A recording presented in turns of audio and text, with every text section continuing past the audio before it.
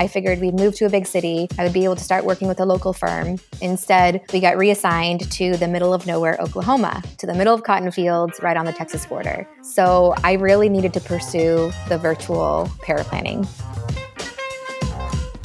I'm Ian Harvey from New York City, and you're listening to You're a Financial Planner, Now What? The podcast to help you fast-track your career by bringing you meaningful conversations on topics that influence new financial planners, their careers, and the lives of their clients.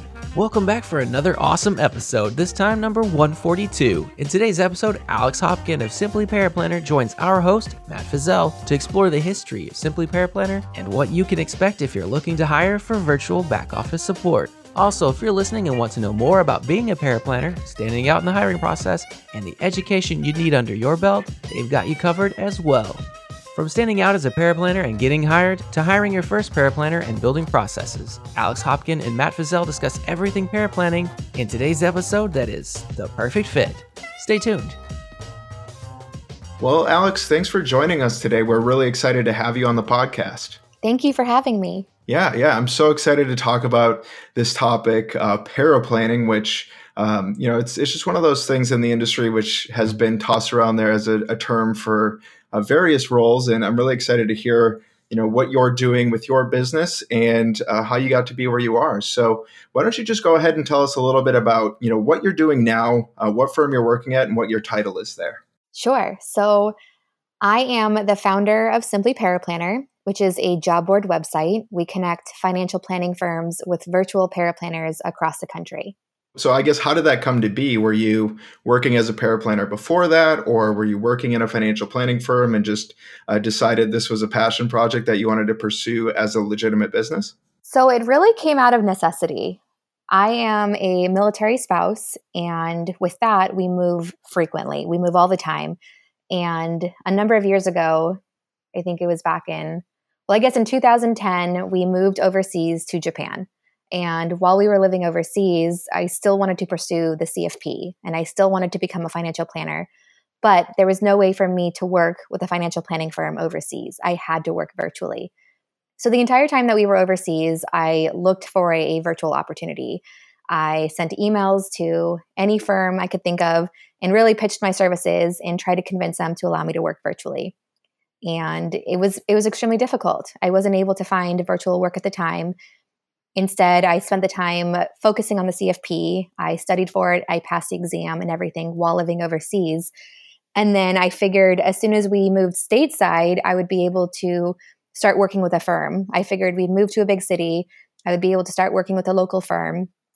But that was far from the case. Instead, we got reassigned to the middle of nowhere, Oklahoma, to the middle of cotton fields right on the Texas border.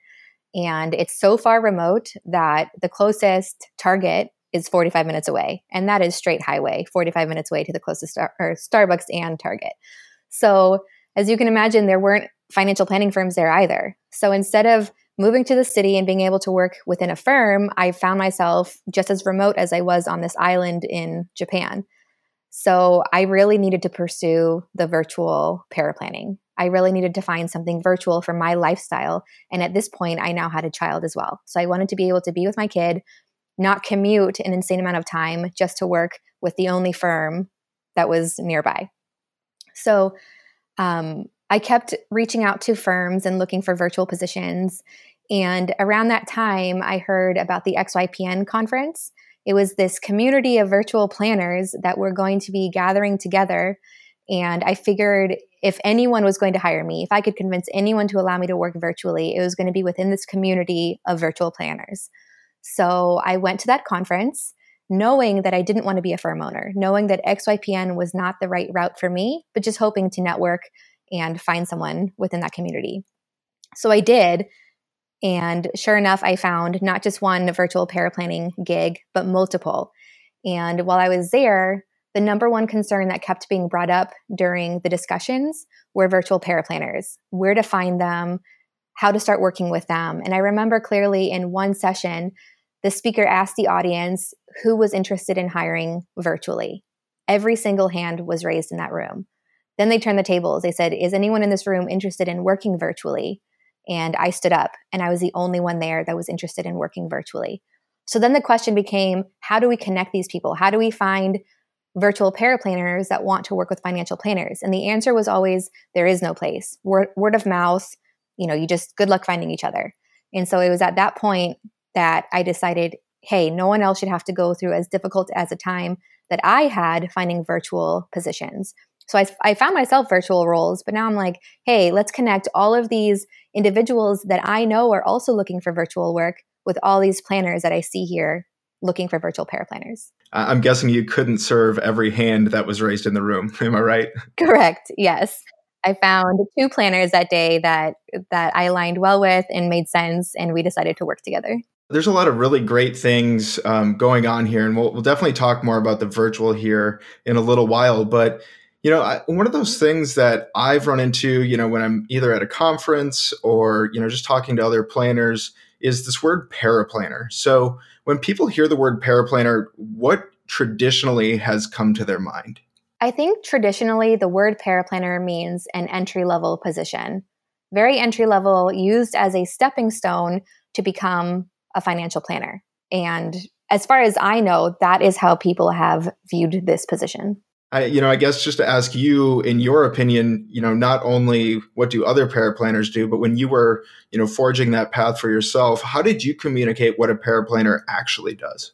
So just to be clear, I do not believe that paraplanning is an entry-level role. I believe that paraplanners are really the technical experts, whether it's back office or middle office. Middle office meaning they communicate with clients as needed for the plan. I believe that a paraplanner becomes the technical expert and actually creates the financial plans. It's important that they are knowledgeable and have gone through the CFP coursework, for example, and are able to really hone in on the financial plan, whether it's inputting the data into the software, actually creating the plans, creating reports for the advisors, creating preliminary recommendations for the advisors. All of that falls into paraplanning. You mentioned the CFP exam. Obviously, those who are career changers or who are just graduating and coming out of college might not have that designation.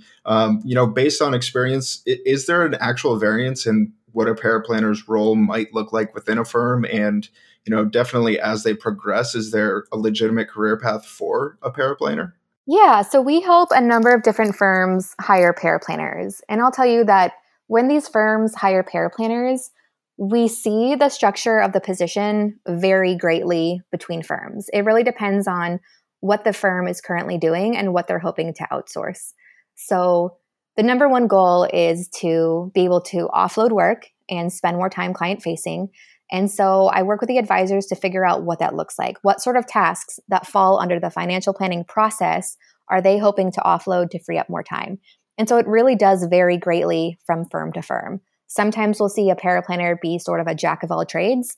Those are usually much smaller firms where they hire someone to wear multiple hats and they help with everything from CSA level work all the way up to the actual planning work and presenting the preliminary recommendations to the advisor.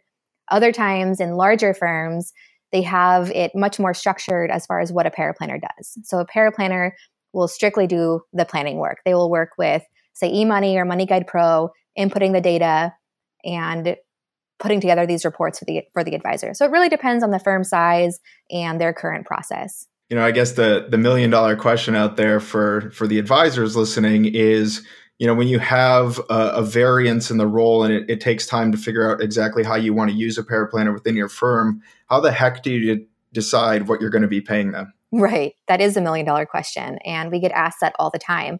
And I hate to say it depends, but it really does depend on the role that you're hiring for and the level of expertise that you are hiring.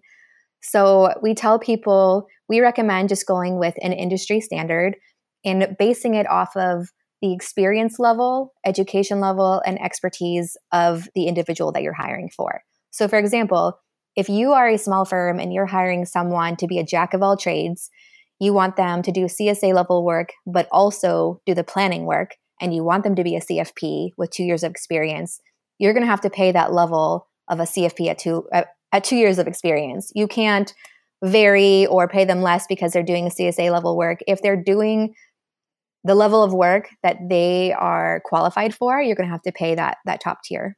Do you have like an hourly rate of what you would suggest for someone, with the CFP versus, maybe in that stage of they've passed the exam, but they're still looking to fill that experience requirement? Do you have a typical number that you'll throw out there to an advisor? So it really does depend. And so I hate to say that, but it really does depend on the situation.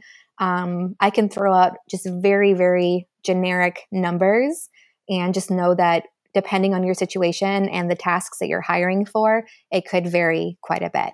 But just to throw numbers out there, let's say entry level, they don't have a CFP yet, and the entry level hourly rate that we see is $30 per hour. Once they gain more expertise, say they've passed the CFP exam, maybe they don't have the CFP yet, but they have a few years of experience under their belt, then it might go up to $35, $40 per hour. Once they are a full-blown CFP and have a number of years of experience under their belt, or maybe they are a subject matter expert, say in taxes or estate planning, for example, then you're probably looking at $50 per hour. Oh, wow. Yeah. So that definitely is quite a range. And obviously, as the advisors are developing that role and figuring out exactly what that's going to look like, what type of hurdles are an advisor or are advisors facing when they start that hiring process? What are some of the biggest pain points out there that you've seen in helping advisors not only define that role, but actually find a candidate and place them within the firm? There are a number of different struggles, I would say. The first is probably figuring out what they want to outsource. And so in order to do that, in order to hire someone, you really need to figure out what you're hiring for. So in order to do that, I have the advisors write down all of the different tasks that fall under the financial planning process and just make a list of all of the ones that they are hoping to outsource, that they really wish they could offload, whether they don't enjoy doing it, it's taking up too much of their time that they could be spending elsewhere, like growing their business, being client-facing, doing marketing, for example. So anything that they either don't like doing or feel that they could outsource, I have them create this list. And then from there, we'll help them create a job listing that they can post. I think the next issue that arises, many firms feel that they need to have all of their systems and processes in place before they can hire. So a lot of people kick the can down the road. They say, I'll hire in 6 months once my processes are in place. But then in 6 months, their processes still aren't in place. And they'll say, okay, I'll wait in another 6 months and have my processes in place. And I think that's one of the biggest myths, is that you have to have all of your systems and processes documented and 100% ready to go when you hire, because that's what our paraplanners can do. Our paraplanners can come in, shadow you, and document as you're going through the training what it is that you're doing. So whether, say it's even just in a Google document, if they're following you and seeing what you're currently doing for a process, now suddenly you have a second hand that can go behind you and turn that into a repeatable process that can even be used to train later hires as well. Yeah, that's a really great point. And I think too, have you ever noticed, maybe the advisors, do they ever struggle to really get those processes not only on paper, but actually explain how someone should actually carry out that process and some of the nuances of, creating a financial plan? Are there ever struggles there? Sometimes I would say a lot of these firms that we help hire, a lot of them, this is their first hire and they've never had to train before. And so we recommend doing a lot of screen sharing. You can also record your screen while you're doing a regular task that you do all the time. You can just record your screen and then share that with a paraplanner, and that helps a lot with training as well.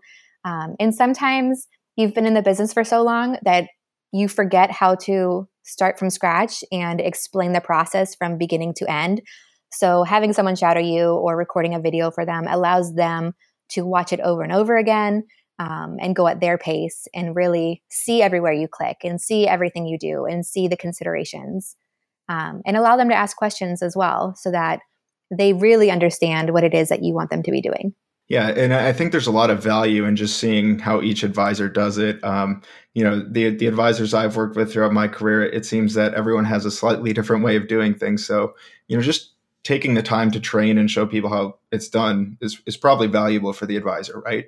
Absolutely. And you're right when you say that every firm does things differently. And it's important to remember that your process probably does not look like the firm next to you's process. So when you bring on a virtual paraplanner, it's really important not to assume that they are going to know your process right away, because there's a good chance that they are working with other advisors who do things very, very differently. So training is really key. When those advisors are looking to make that first hire, do you find that they're typically looking, to make that full-time hire right away, or are they more comfortable starting with a part-time hire the first time? What have you seen in your experience with, working with advisors and helping them find that first hire? We typically see firms hire first as a 1099 position, say 10 to 20 hours per week. And then that usually starts off as sort of a trial basis to make sure that it's a good fit for everybody. But then quite often we do see that individual grow into a full-time role. So either the hours will increase, or we have seen quite a few of them grow into W-2 salaried positions. And you did mention in your initial, spiel about Simply Paraplanner, where you do primarily work virtually, or, the members of your community are virtual paraplanners. Do advisors have any main concerns about hiring virtually? I would say the number one concern with hiring virtually becomes security. How can I ensure that my client's information is safe? And I tell advisors that working with a virtual paraplanner is going to be very important as far as the security measures go, just like working with a client virtually. So all the same security measures that you have in place working with a client virtually, you're going to have to make sure that you're doing that with your virtual paraplanner as well. And if you're not working with a client virtually right now, just all of the best practices that you're currently doing within your firm. So for example, make sure that you have an NDA in place with your virtual paraplanner. And then you're also going to want to make sure that expectations are clear. For example, having an encrypted hard drive is a great idea. Making sure that no one is using public Wi-Fi is a big one.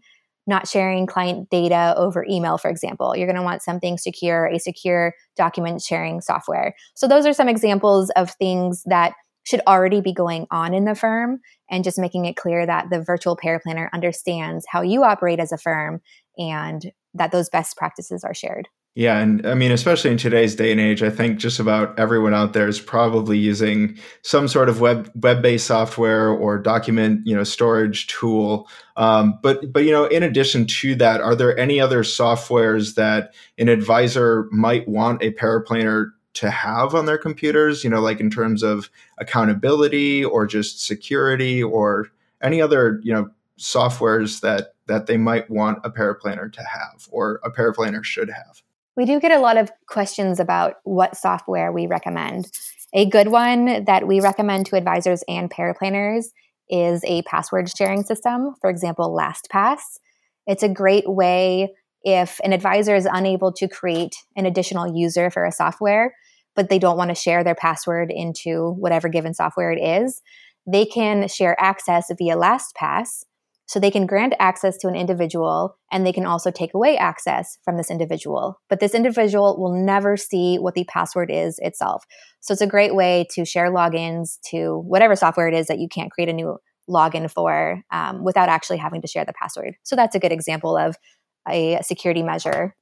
A lot of these advisors who are looking to make that first hire, whether it's full-time or part-time, usually they're doing that because they're pretty busy, right? They're just running out of time, or they're super stressed out with their calendar. Do you help the advisors with the hiring process at all? And what does that look like on your end from Simply Paraplanner?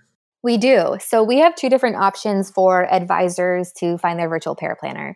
We have a do-it-yourself method where an advisor can come, post their own job listing, just like a everyday job board, and virtual paraplanners can apply, and then they really figure out how to handle that process. And we are very far removed from that. The other option, we do have a full service offering, and with that, we do help along the entire hiring process. So with that one, we actually work very closely with the advisor. We have discovery calls, questionnaires to really understand what it is that they are looking for. And then we at Simply Paraplanner will write the job listing for them. So once we've written it and both parties agree that the job listing clearly defines what it is that they're looking for, we'll post it to Simply Paraplanner. And We're currently seeing anywhere from 20 to 40 applicants per job. So Wow. we're receiving a lot of applicants, and that can be really overwhelming for an advisor. So with the full service offering, instead of the advisor receiving, say, 40 applicants and having to go through their resumes and cover letters, instead we field those applicants. So we will get the initial candidates, say 40 of them, and then we will put them through a 2-phase screening process. The first phase is a questionnaire to really weed out the obvious misfits, those that don't meet minimum qualifications, or, for example, they are requiring a certain number of hours that the advisor can't promise. There are certain disqualifiers that sort of don't make it through that first round. The second round, then we go through phone interviews with the candidates. And so we'll narrow down the pool even further after our phone screenings.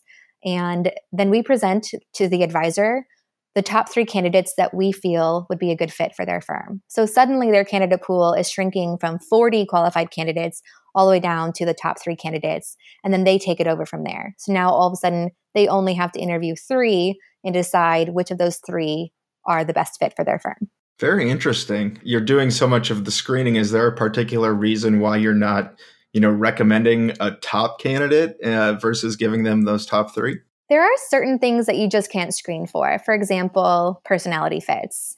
I can do my best to see who I think would be a good personality fit, but I really want to provide the advisor with 3 to pick from, because who I might think would be the best fit, there are certain considerations, culture of the firm, personality fit.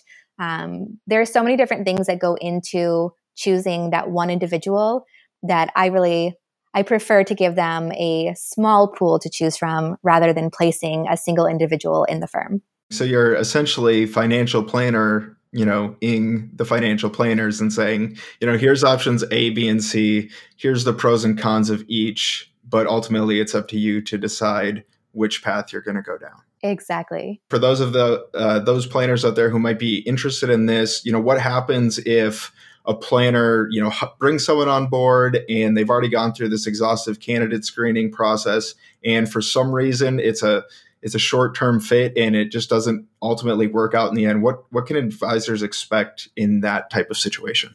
Well, I really do not want to say this out loud, but knock on some wood. So far, all of our advisors have hired from the top 3 candidate pool and have been very satisfied. And that's because the screening process is a very long process. But if for some reason that person ended up not being a great fit, there are a number of different options. If it's within the first 30 days, they can come back and we can review and see what went wrong. Were really none of the top 3 a good fit for your firm? Say they did pick one of the top 3 and that individual wasn't the best fit, they still have 2 others from that top candidate pool that they can play around with. But let's just say that none of those 3 were good fits after their interviews, or, they brought them into the firm and they still weren't a good fit. Then we would go back, if it's within the first 30 days, go back and see, did we miss the mark on the job listing? Did we attract the wrong kind of candidates? Did we misunderstand what you were looking for? Then we could go back from scratch. But no matter what, if an advisor posts a job to our job board and say they receive 40 applicants, they will always have that candidate pool of 40 applicants. They can always take those resumes from their job listing and review any of the 40 at any time. Once they go through the process, they always have that resource available to them, which is really awesome. And I do want to shift gears a little bit. Obviously, you're having high number of applicants for all of these jobs. For the newer entrants to the profession, whether again they're just graduating or they've gone through the CFP education and they're wanting to transition into the financial planning profession, paraplanning is not really taught anywhere or talked about too much within those programs. Where do those who are interested in paraplanning go to learn more information about becoming a paraplanner, or what that role really looks like on their end? You're right when you say that there just aren't very many resources. When I went out and started doing this on my own, I didn't know of anyone else doing this. I didn't know of any resources. I felt very isolated and had to figure out a lot of it on my own. Fortunately, I met with Jen Pritchard through Facebook, actually. She put out a Facebook post asking if anyone else was virtual paraplanning. And we ended up forming a study group of 5 of us. And we were the only 5 that we knew of. And we had all had to figure this out on our own. And so we were comparing notes, comparing resources, and figuring out best practices just between us 5. And that's when we decided that it would be a really good idea to create resources for individuals that want to do paraplanning. So that's really what we have been focusing on over at Simply Paraplanner. So we have the job board, which helps individuals find each other, firms and virtual paraplanners. But we decided that there needed to be a better place for those interested in becoming paraplanners to find more information. So in May, I think it was, we launched something called the Paraplanner Portal. And what that is, it's basically a virtual academy and community for virtual paraplanners. It's a place where we, Jen and myself, and our team over at Simply Paraplanner, we share all of the information that we've learned along the way. So we have templates and documents to download, sample timesheets and invoices, even some sample contracts that you can take a look at. We have courses in there. We have forums where you can communicate with other virtual paraplanners. We have, one of the biggest excitements we have in there is software trainings. So we've partnered up with a few different software companies, for example, eMoney and Money Guide Pro, where individuals can now come to the Paraplanner portal and train up on these software that they weren't able to train on elsewhere. You know, many entry-level jobs require a base knowledge in one of the most popular financial planning software. And before this, there wasn't a place for individuals to gain that base level of knowledge. So that's something that we offer in the Paraplanner portal as well. All right. So for those of our listeners who are, interested in learning more about paraplanning, are there any designations or other types of self-education outside of Simply Paraplanner that, they can look at and just learn more about what it means to actually be a paraplanner versus something like a junior planner? We recommend that all virtual paraplanners or those interested in becoming a virtual paraplanner pursue the CFP coursework. And that's because the majority of our job listings require that base knowledge. They are seeking an individual that has either finished the coursework, passed the exam, or in some cases, those that are actually CFP professionals. So we think it's a good place to start and at least show that you are pursuing it. There are some other designations out there. For example, there's the registered paraplanner designation. And honestly, I've never seen an individual hired because they have that designation or seen any advisor request that. It's almost always the CFP designation. For those who might be interested in just taking a look at that registered paraplanner designation, what exactly does that entail? It's basically the first course of the CFP. So it's an entry-level introduction to what financial planning is. You talked about, the hiring process with the advisors that you work with. If you're getting a pool of 40 applicants, that's not great odds of getting your name into the top 3. What are some things that, those people who are interested in finding those paraplanning roles, what can they do to just set themselves apart from the majority of the candidates that you're screening through? I think there are a few things that individuals can do to stand out. The first would be to clearly read the job listing and see what the individual is looking for and address those concerns in your cover letter. And I think it's important to note that the cover letter is very, very important. Advisors love reading the cover letters. That's their first impression of who you are as a candidate. And it gives you an opportunity to provide more context to your situation and your resume, and also explain things like your passion for the industry or how you relate to the individual that's hiring. I think it's a good idea to look up the website of the firm that's hiring and get to know them a little bit better. If you show that you've done your homework, you understand who the firm is, you understand who is on the team, what members of the team are actually hiring and what the structure looks like. If you understand the types of clients that they're servicing and you can address all of this in your cover letter, that's going to go a long way and you really will stand out to those advisors. Yeah, those are great tips. And too, just looking through, I'm sure you recommend looking through, like a firm's ADV. Would that be a good idea for individuals as well? I think it's a good idea to make sure that it's a kind of company that you do want to work for.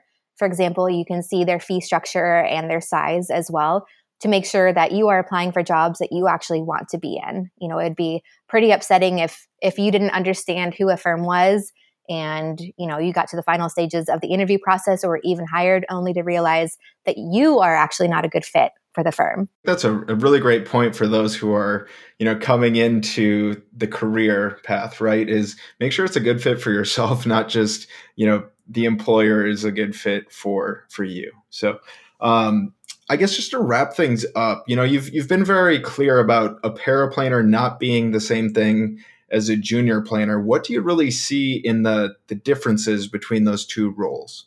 I think the biggest difference is whether or not the individual is client facing and whether or not the individual is on track or is currently giving the recommendations directly to the clients. So junior planners or associate planners are on the track to becoming client facing and managing relationships and actually giving the recommendations directly to the clients. Paraplanners, however, they stay back office, or like I mentioned, middle office, and they're the ones that are honing their technical skills. They are creating the plans and preliminary recommendations, but they are never giving the recommendations directly to the clients.